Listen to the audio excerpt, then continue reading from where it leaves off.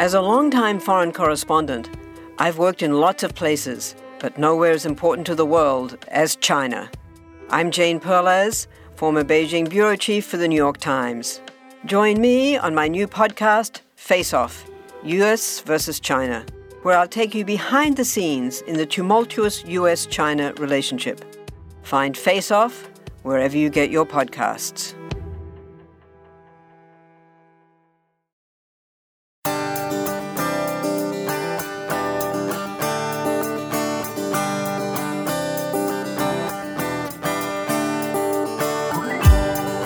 Hey there, guys. Welcome back to the Straight A Nursing Podcast. I hope you've been having an awesome week.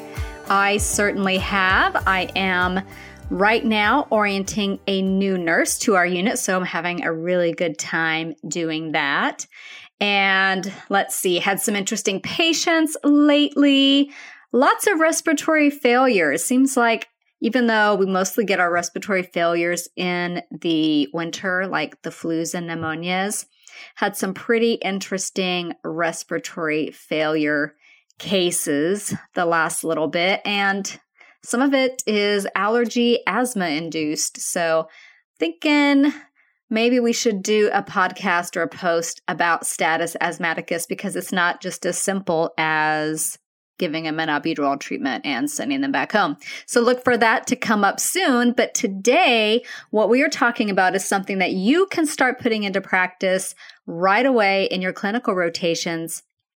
Or maybe you're a new grad, or maybe you're a nurse moving to a different floor, and you really want to be organized. So what we'll be talking about today are routines.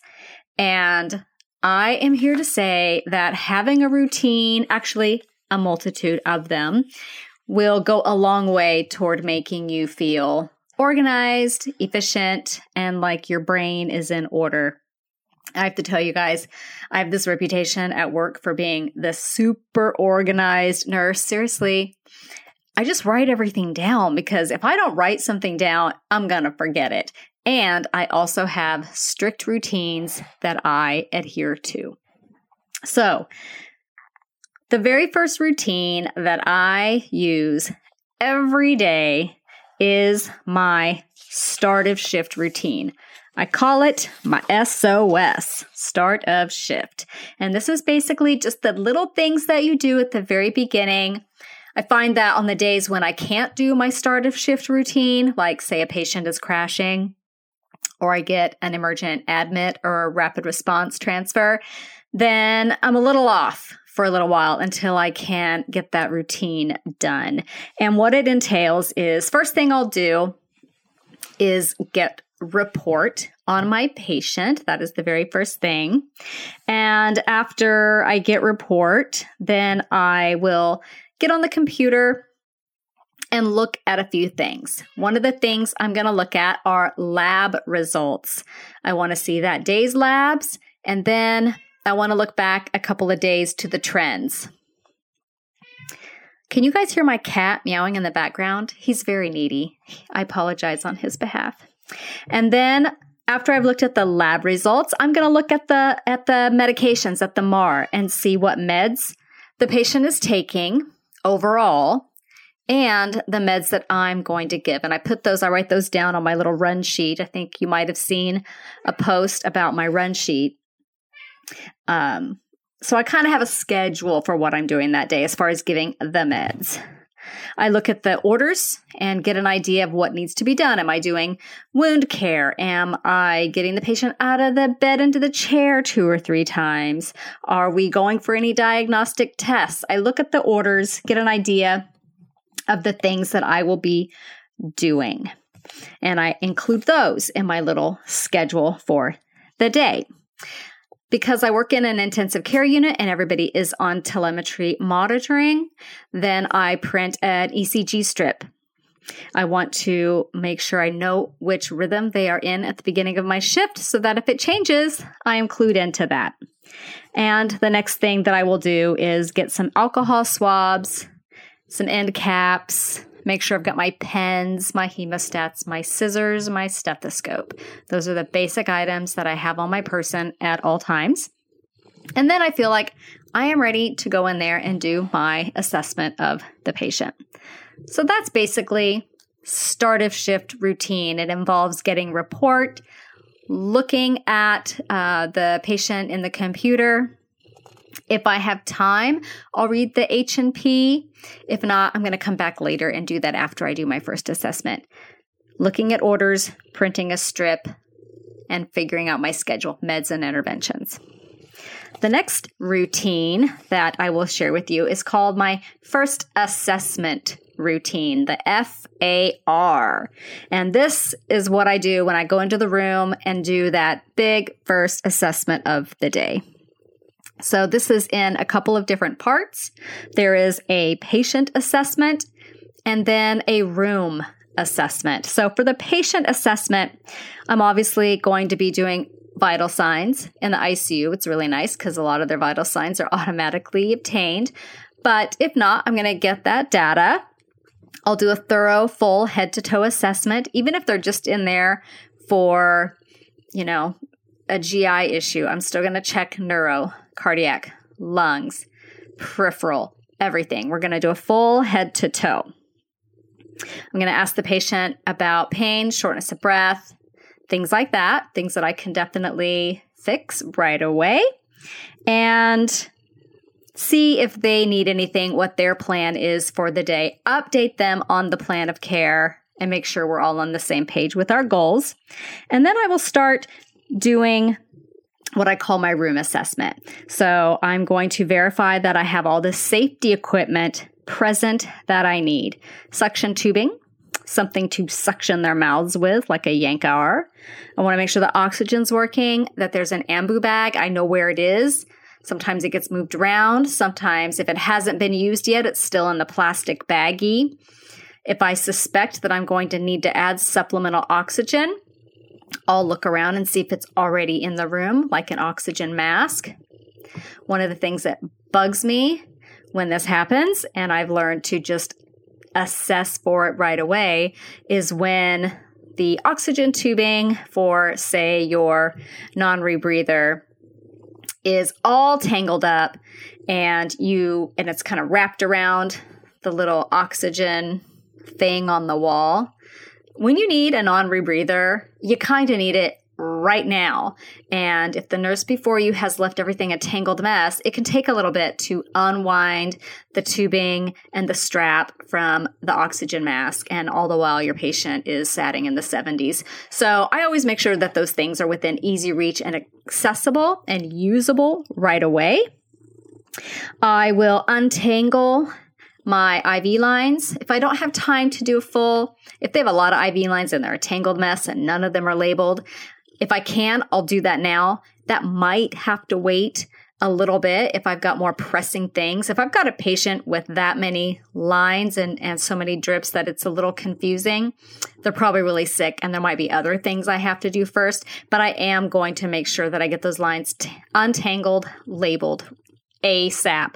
What I am going to do before I leave the room is trace med that's hanging to the pump, make sure it's the right med, to the patient. And if I notice anything incompatible running together, that's a huge red flag. And I would want to fix that. I would want to check to see which supplies are already in the room that I think I might need so that I don't double up on bringing things in, and so that I know what to bring next time I come in. If I can, I'll give the room a quick tidy up. Some nurses are slobs, I will be honest. And I feel like the first hour of my shift, I am cleaning up after them. I think patients deserve to live in a clean and tidy, organized room. That's their home for a few days, a few weeks, for some people, a few months. They deserve to live in a nice environment. So I will tidy up the room. I like knowing where everything is. I like having space to work, clear space to walk. To me, a tidy and organized room is a safe room. So if I have time to do that now, I definitely will. I will reposition the patient if they cannot reposition themselves, empty the Foley bag, empty the urinal, and do pretty much, that's the basics for my first assessment, patient and room routine. Obviously, things come up and things change, but this is the perfect day we're talking about. Then I am going to exit the room. And before I exit the room, no matter when, what time of day, or what routines I've already done in that room, I'm going to do what I call a spot check. And this is making sure the bed's low and locked. Okay, super simple little thing. Call lights within reach. Their table and all of their things are within reach. If they're using the urinal, make sure that's within reach. And then asking, what can I bring next time I come in? If the patient knows you're coming back in 30 minutes or an hour, then this really cuts down on the waitressing, what I call the waitressing aspect of the job, because they can tell you then, oh, I'd love, a fresh pitcher of water, and you can bring it, and it kind of cuts down on the call lights. So making sure, safe, the bed is safe, the patient is safe, they have what they need within reach, and what can I do next time I come in? So that takes care of start of shift, your big first assessment, your spot checks every time you leave the room. And, well, you're not going to say, what can I do for you next time I come back in every single time, because that starts to sound staged and annoying. But if I'm not going to be back for a little while, I definitely will. Where I work in intensive care, we're in and out of the room constantly. So it would get a little repetitive if I did that every time. But I will do it more often than not. And then I have my end of shift routine. I have to tell you guys, this is my favorite one. I wonder why. So my end of shift routine starts around 5 p.m., 1700. End of shift is at 1845, but I start wrapping things up around 1700. And what I will do is when I'm in the room, if I've left a mess, I'm going to tidy up after myself. If the yank hour tubing has gotten nasty over the course of the day, I'll replace that for the night shift because I'm a nice person. I will get my I's and O's. As a unit, we do our I's and O's at 1700. Some units do it at 1800, which I think is foolish because then your last 30, 45 minutes, whatever, are just really busy anyway, and now you're adding on doing your I's and O's. We just do it at 1700, though it's not technically end of shift. It all comes out in the wash because it's still a 24-hour total when it's all said and done. So I'll clear my pumps, calculate my I's and O's, look through the orders one more time, see if there's anything I missed. If it's something I can get to in the next hour and a half, I'll happily do it. If it's not going to happen, like maybe a trip to MRI and they're backed up for a few hours, I just want to make sure that night shift knows that there may be some holdover things. I check my IV bags. I want to make sure nothing's going to run out within the first hour of the oncoming nurse's shift. I hate coming in and you're already busy doing that full head to toe, all that charting, and then you're replacing IV bags. So I try to be nice and either hang like an extra bag behind it so that it's ready to go. If it's already pretty close to the end, I'll go ahead and change it, especially if it's just something like fluids. I will reposition the patient one last time around then and catch up, obviously, on all my charting and my vital signs. Make sure any unfinished business is done. And I will go through my report sheet and add information in. I'll use the same report sheet that I used that morning, and I will just add things in, things that changed, things that were added, things that were done, new orders that came in, so that I can give a really good end of shift report when the night shift gets there. So speaking of end of shift report, this is a skill, I'm telling you guys, that I think is really not focused on in nursing school. I could teach a little class on this, but you'll notice when you're working that if someone's giving you end of shift report and they're going all over the place talking about IV access and then their bowel sounds and then their peripheral pulses and then their somnolence and then their diet, you are just like, what?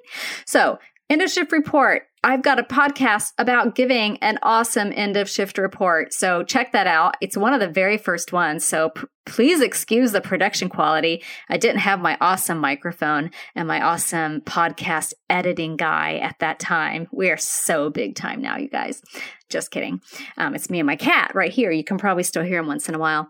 But, listen to it with an open heart because it doesn't sound as great as we do now. But the information is still really amazing, and it gives you kind of a run through of how to do that. So if you're nervous about giving end of shift report and working on that skill, practice it. So the other day with my orientee, before we did, it was an end of shift report. It was the big rounds with the whole group, and I wanted her to shine like a beautiful bright star and for everyone in the team to think she's amazing because she is. So we practiced giving report to the medical team, and it was awesome. But then she had to go somewhere and I had to do it myself. So, but still, practicing it is fine. Even if you're just kind of going over in your head and talking quietly to yourself, you don't have to go find a buddy to do it, but just go over, say the words, and you'll feel a lot more confident when the time comes to give report. So that is basically what I do with my routines.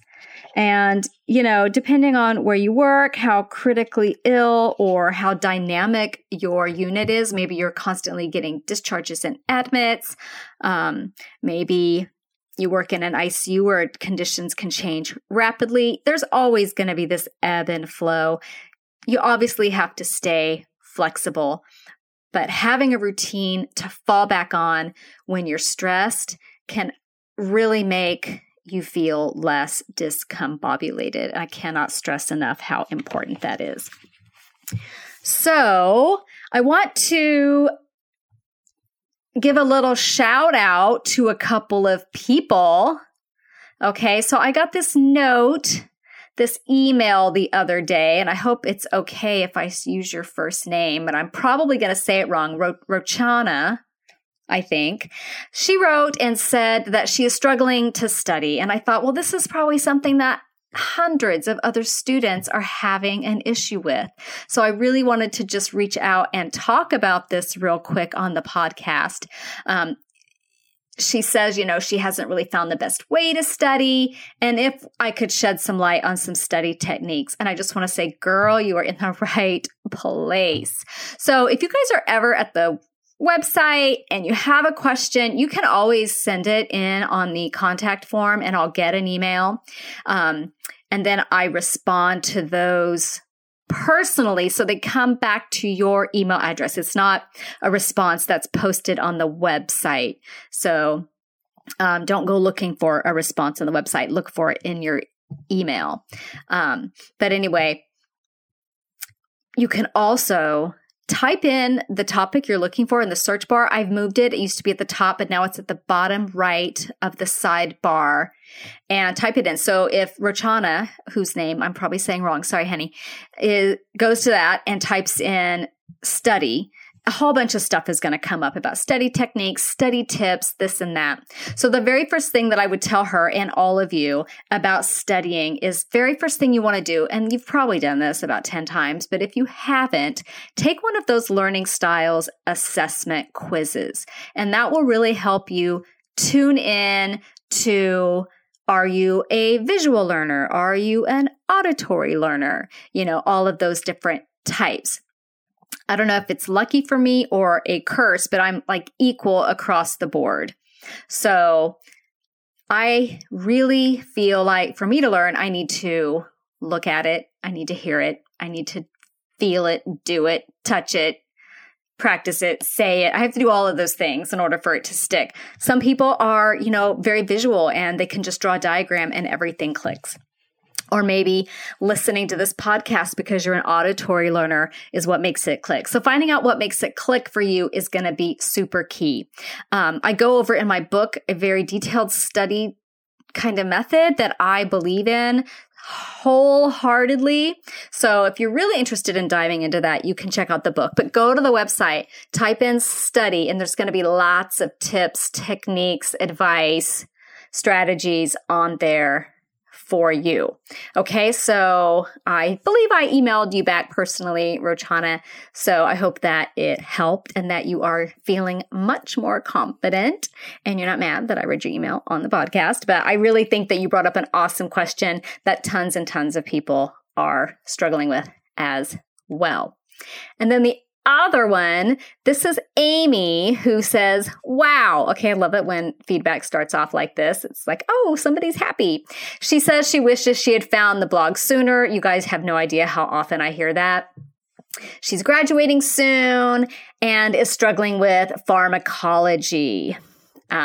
The pharmacology class she took was online. She didn't really retain anything and wants to know if I have any advice for actually learning medications. So with pharmacology, this one is a tough one. My pharm class was pretty much online as well. I had an awesome pharm teacher, really smart gal, but she also knew that when you're working in the hospital, you have every drug reference available that you could ever need. And you don't need to have the exact dosages of labetalol figured out and stored in your brain. Okay, your brain's going to be full with other things, okay? And this is not information that you have to walk around with. So, the way she taught our class was you could go to the live class if you wanted, and it was recorded, or you could watch it. And I usually just sat at home with a glass of wine in my pajamas with my cat and watched it. And then you had quizzes that you had to do every week, a pre-quiz and a post-quiz. So the pre-quiz was on a level 0 to 10 difficulty, like a 5, but the post-quiz was like an 8 or a 9. So they were open book, open internet, open friend, whatever you needed, but they were hard. They were tricky, and you really had to dig through your resources to find the right answers and use your critical thinking skills. So the way I learned pharmacology was, honestly, I learned pharmacology by learning what my resources for pharmacology are, how to research things, how to look them up, and how to apply that knowledge. So I don't even remember. What is the average dose for labetalol? 10 milligrams, I think. I only know that because I use it all the time. So my point is to really learn pharmacology. You're going to learn it as you use it, basically. I would say in the hospital, there's a core group of drugs that are used. And depending on where you work and the type of place you work, you're going to get to know those core drugs really well because you're using them and applying them all the time. Occasionally, maybe once a week or so, I will come across a drug I've never heard of or haven't used in a really long time and don't really remember anything about it. Guess what I do, guys? I look it up. So before I give the medication, I look it up. I have never once given a drug that I don't know what it is, what it does, or why they're taking it. So for learning pharmacology, I would say just try to apply what you're learning day to day with real patience. If you really need to memorize things, the only really great tip I have for pharmacology is from my psychopharmacology podcast. That's the one because we did have to know a lot of the side effects and monitoring parameters for those drugs because they're kind of intense medications. So I made up really goofy songs or stories. I think there were stories and songs. I believe I sing in that podcast a few times. So that was something I did. It was just a trick of the brain. It was more used for memorization, but sometimes you just have to at least memorize a couple of things.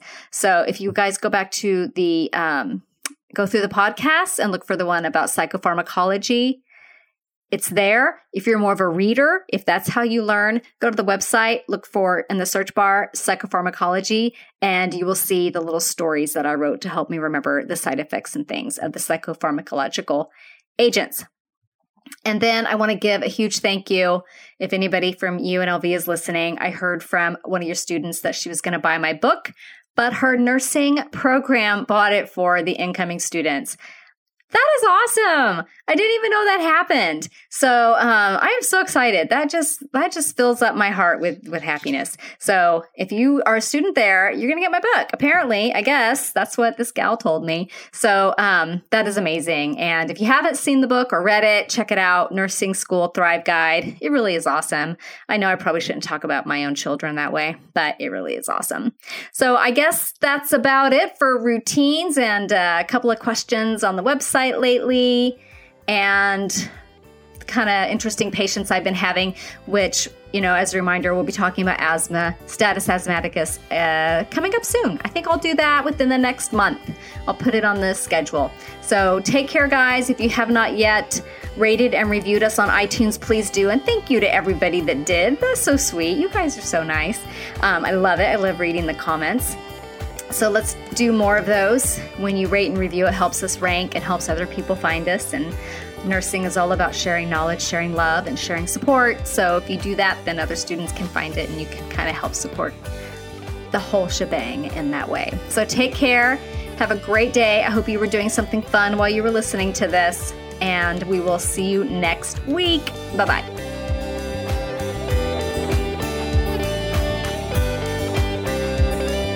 This podcast is brought to you by straightanursingstudent.com. Copyright Mo Media.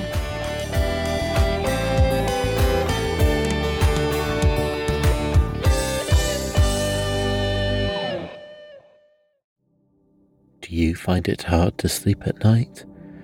Then the Calm Cove podcast can help you sleep deeply all night long. Calm Cove has deeply relaxing meditation music and ambient sounds like ocean waves and crackling fires. All of our episodes are designed to help you relax and to fall asleep fast. Calm Cove is brought to you by the team behind Sleep Cove, the sleep podcast that consists of spoken word hypnosis, meditation, and stories. So if you want to listen to a beautiful soundscape tonight, search for Calm Cove on Apple Podcasts or Spotify and see how we're helping millions of people relax and go to sleep every night.